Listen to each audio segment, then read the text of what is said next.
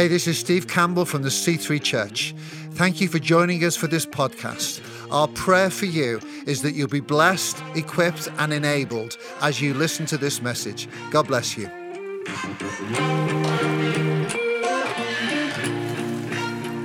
Oh, hi there, C3 Church. Oh, gosh. Are you there? Let's do that again. Hi there, C3 Church. It's all right, I'm not going to make you holler. This was something that I made them do yesterday. Well, it is such a privilege to be with you, it really is. And I want to say a big thank you to Pastor Steve and Angie for inviting me. I feel, this is family. I feel really at home here. And yesterday was just amazing. It was outstanding. So to be here again this morning and to get the opportunity to share with you is just really, really awesome. Well, I want us to jump straight into the Word of God. So open your Bibles or just have a look at the screen to 1 Samuel 25. And I'm going to read from verse 18 to 22. Then Abigail made haste and took 200 loaves and 2 skins of wine and 5 sheep already prepared and 5 seahs of parched grain and 100 clusters of raisin and 200 cakes of figs and laid them on donkeys. And she said to her young men, "Go on before me. Behold, I come after you." But she did not tell her husband Nabal. And as she rode on the donkey and came down under the cover of mountain, behold, David and his men came down toward her. And she met them, and she met them. Now David had said, "Surely in vain have I guarded all that this fellow has in the wilderness, so that nothing was missed of all that belonged to him.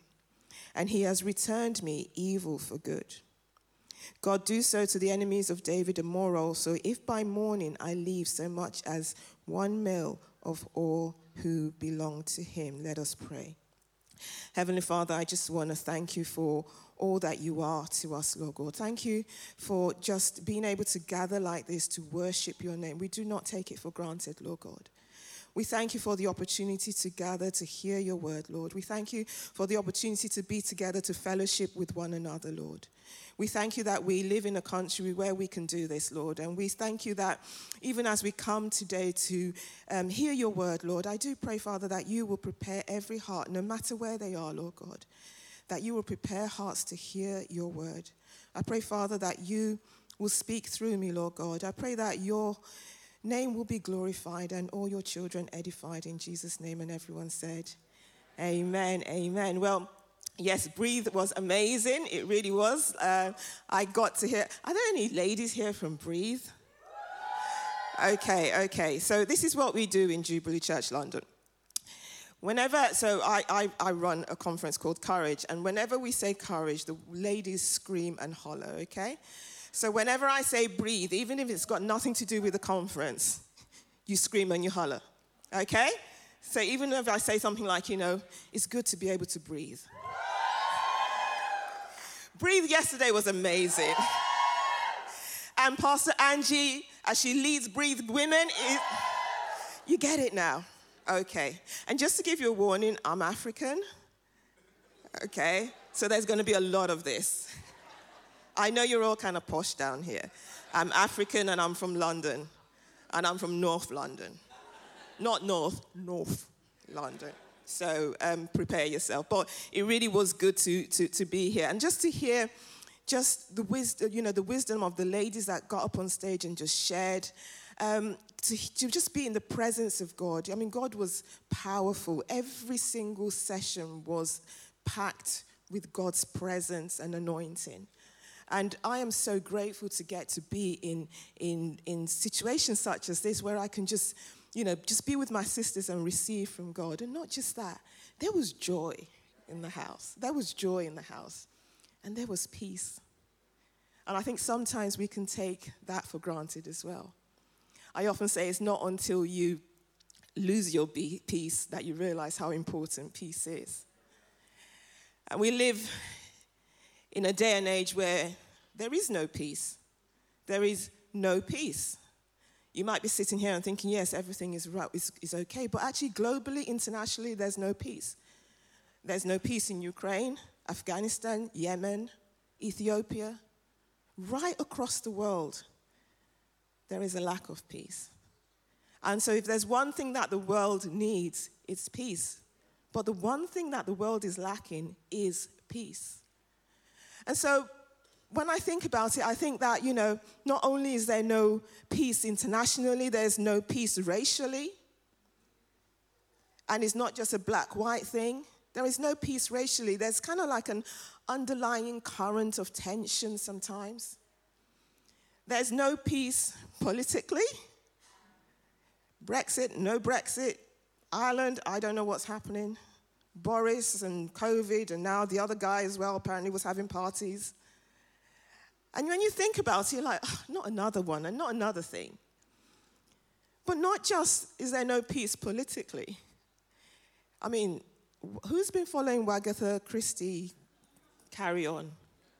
I mean, seriously, as if we haven't got enough problems. We have to hear, and for those of you who don't know what that is, there are these wags, wives and girlfriends of footballers or whatever, who've got too much money. Got more money than sense, to be honest. Let me not even go down there, because I might get sued for libel. Keep it. Let's focus, Kemi, focus. Okay. But the truth is actually, there might not be peace in these kind of global and international areas and arenas. But if truth be told, there is no personal peace either.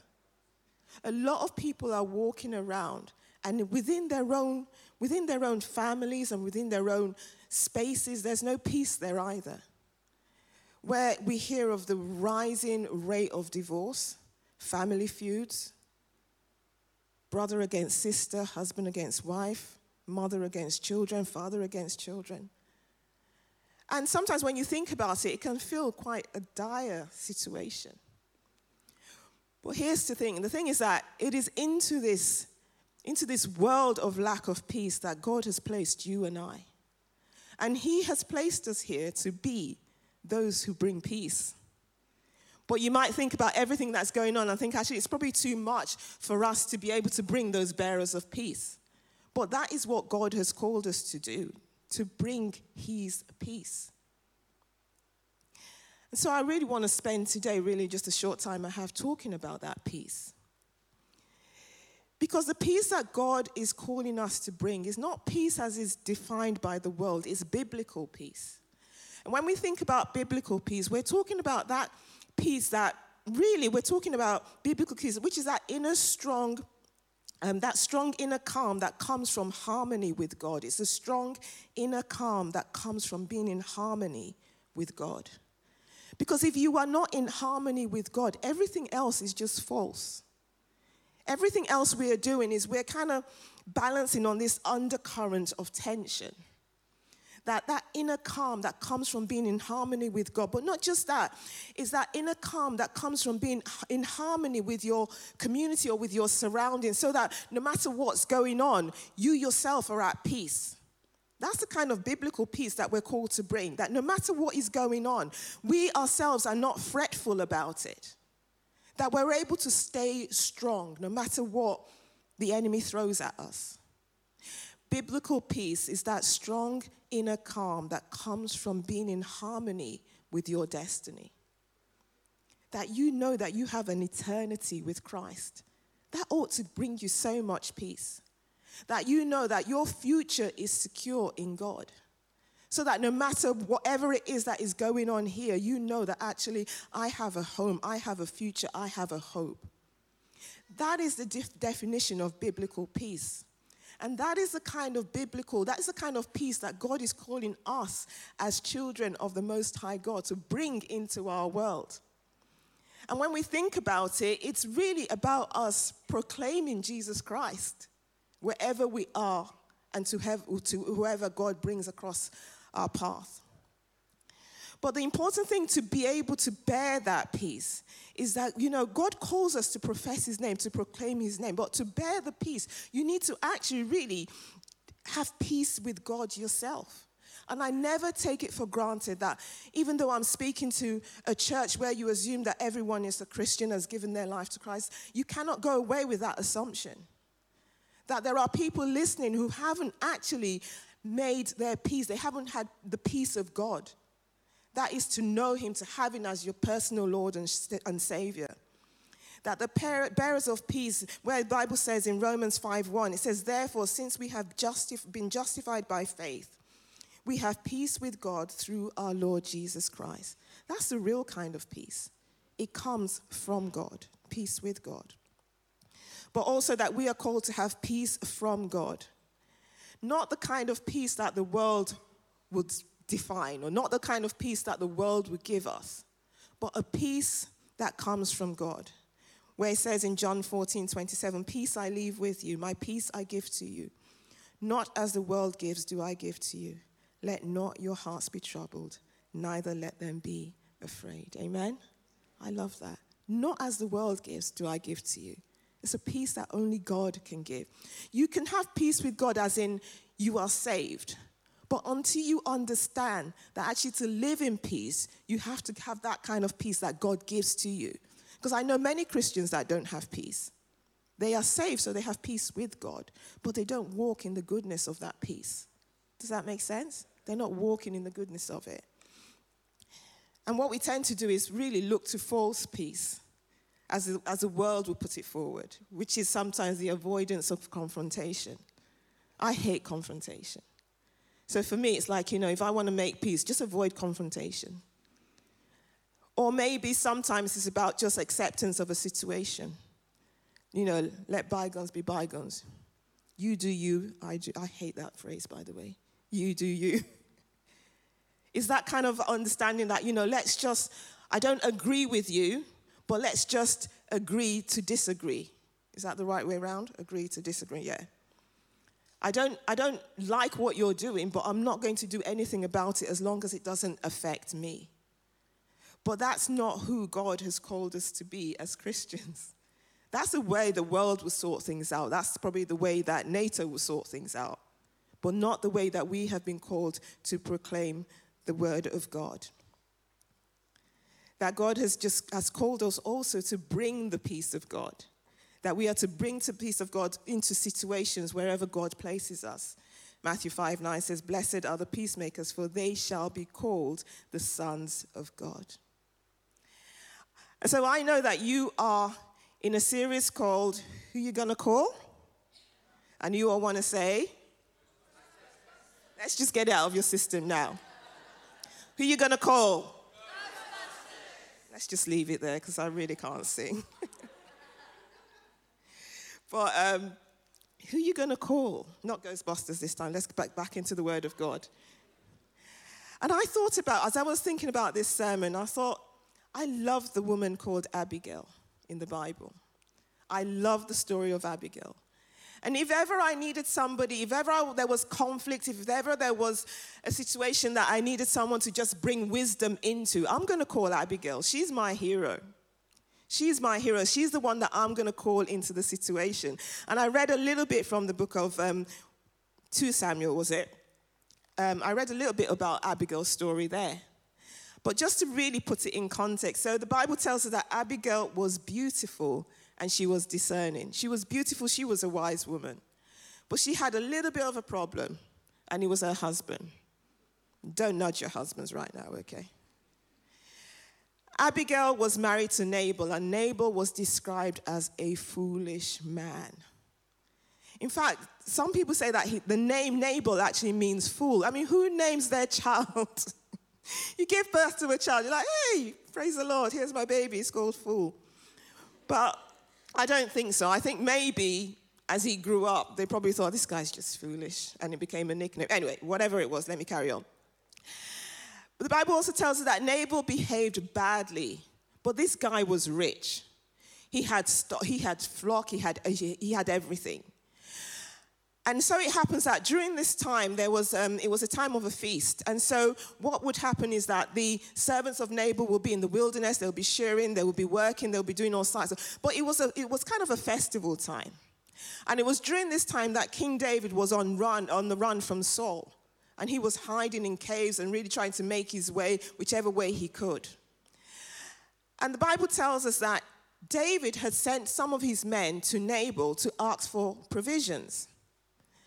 And it wasn't an outrageous request, really, because you see, David and his men had protected Nabal's shepherds while they were in the wilderness. He had stopped, it was a dangerous area. He had stopped the armed raiding people from, just raiding his stock. So it was only right for him to actually give David something. Anyway, David's men come up to Nabal and ask him for provisions. And this is what Nabal replied.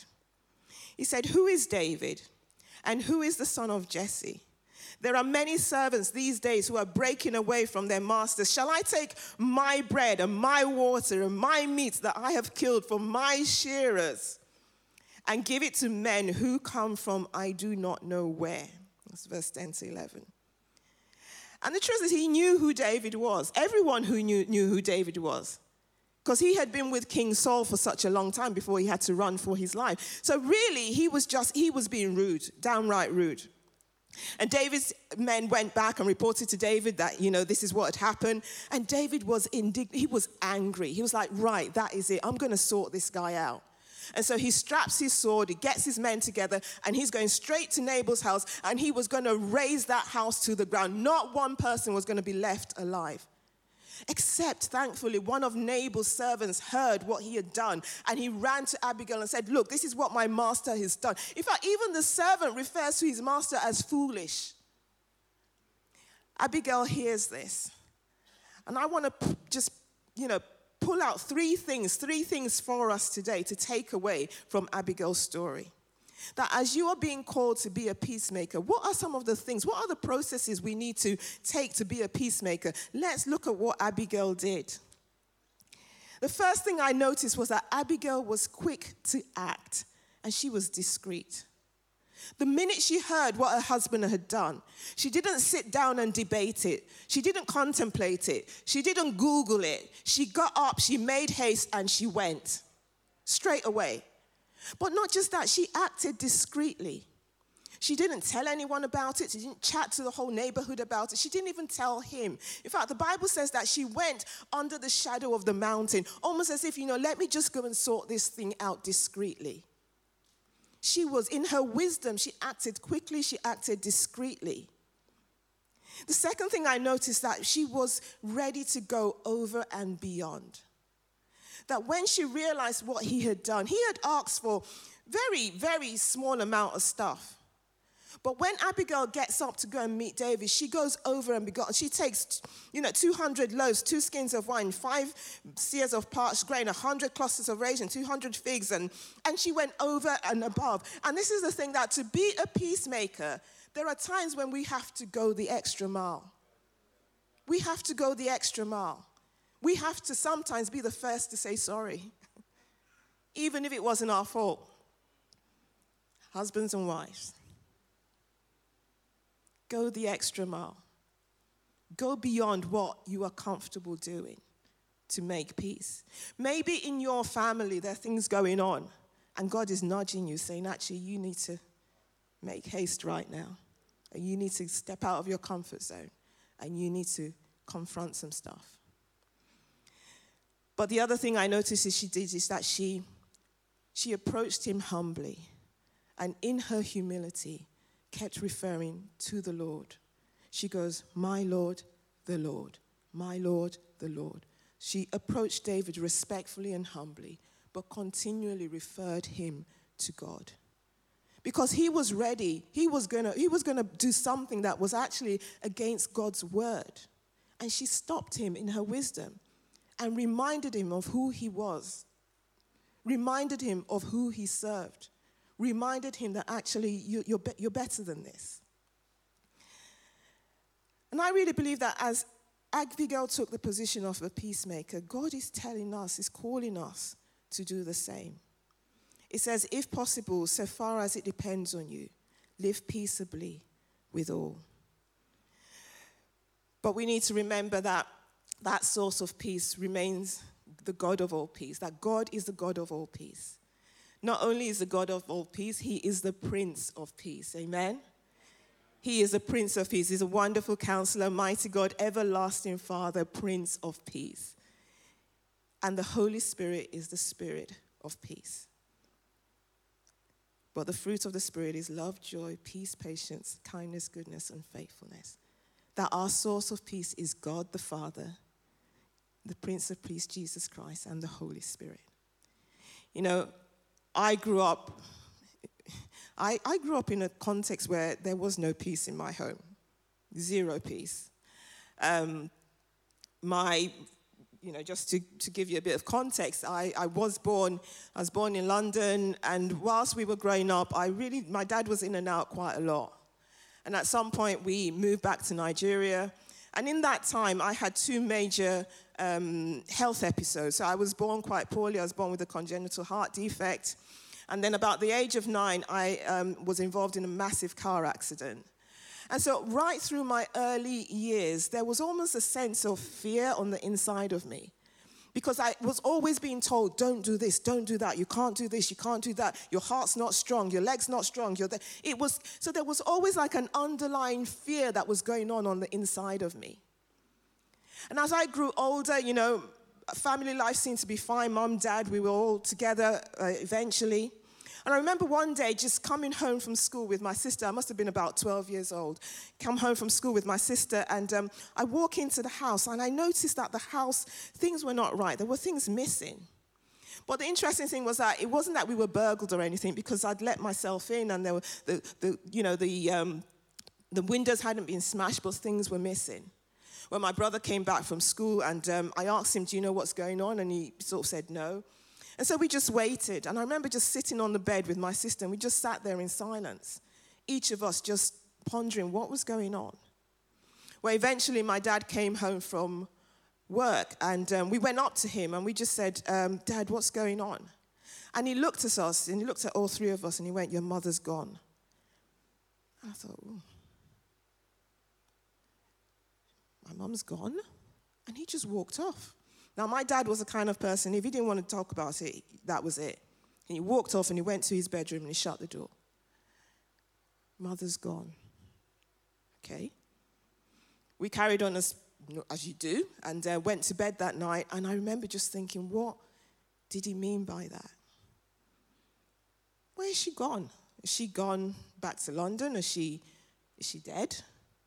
Is she gone to see her parents? But he wouldn't talk about it. 3 weeks, 3 whole weeks of not knowing where my mum was. Because he would get up, he would go to work, he would come back, he would go to his room, he would shut the door. Now, this is a day and age where there were no mobile phones, there were we had landlines, but this is in Nigeria, so not many people had a landline, so I didn't really know who to call. And so we just waited, and we went to school as if everything was normal. And here's the thing that a lack of peace does. It messes with your mind. My mind was so cluttered, and I remember just not being able to think straight. It messes with your mind. It tampers with your emotions, where I became full of anxiety, and that fear that I always knew as a child just grew even more. It became such a situation where everything worried me. I became possessive of things because I thought if I don't keep it, it's going to be taken away. That's a lack of peace. 3 weeks later, my mum's friend comes to the door. She knocks the door. She says, your mum's in my house and she wants to see you. I went to her house, and I remember as clear as day, my mum was sitting at their dining table. My sister, who was younger than me, runs up to her and gives her a hug. And I just stood there looking at her. I just felt, how could you? 3 weeks of turmoil, and I was 12. 3 weeks of not being able to rest. 3 weeks of not knowing what was going on. And I think something broke in me that day. I became hardened. My relationship with my mom was never the same after that. It turns out the marriage had broken up. She'd found someone, he'd found someone. Both of them had got married very quickly. We lived with our dad from then on. But things did not go well. Because now my dad was so focused on his new family that he neglected the three of us. And I don't have time to walk you through some of the things that I was exposed to because of the lack of care of my dad. And so I lived with that kind of lack of peace for a long time. until the day I gave my life to Jesus Christ. And I came to know the peace that comes from God. I'm not saying that immediately everything was fine, no. But at least there was something that I knew that I could hold on to. It was many years later as I began to walk with God and understand the promises in his word. Where he said things like in Isaiah 26:3, when he says, you keep him in perfect peace whose mind is stayed on you because he trusts in you. I held on to that in the days of my fearfulness, in the days of my anxiety, in the days of me feeling so low and so confused. I held on to the word of God. But things were not 100% okay. I still didn't like my mom. I still had issues with my dad. And then one day I was in a women's meeting, and the moms and the daughters were talking and they were laughing, and I was angry. There was an anger that was on the inside of me that I didn't understand. And then I started to cry. And I started to cry out to God. I said, why can't I have that? Why can't I be happy with my mom like that? And I remember, as clear as I'm talking to you, I was now in my 20s or 30s. I remember God whispering to me at that moment, saying, you have to forgive your mom. You have to forgive your mother. There was a lady sitting by me. Till today, don't know who she was. And I said to her, could you pray for me? Because I knew that's what I had to do. I said, could you pray for me? She laid hands on me. She didn't ask me what it was. I didn't tell her what it was. And she prayed. And in that moment, something just lifted. Something lifted. Something broke in that moment. And I knew that it was the peace of God. Finally, I had forgiven my mom. And that peace that God always promised me was there in its fullness.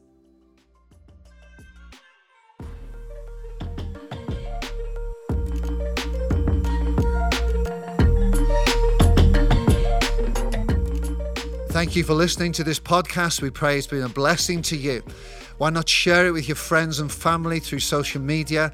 If you're not on the regular podcast list, then why don't you subscribe? Thank you especially to those that give. If you want to give to this ministry, you can go to our website, thec3.uk/giving, and get involved. God bless you.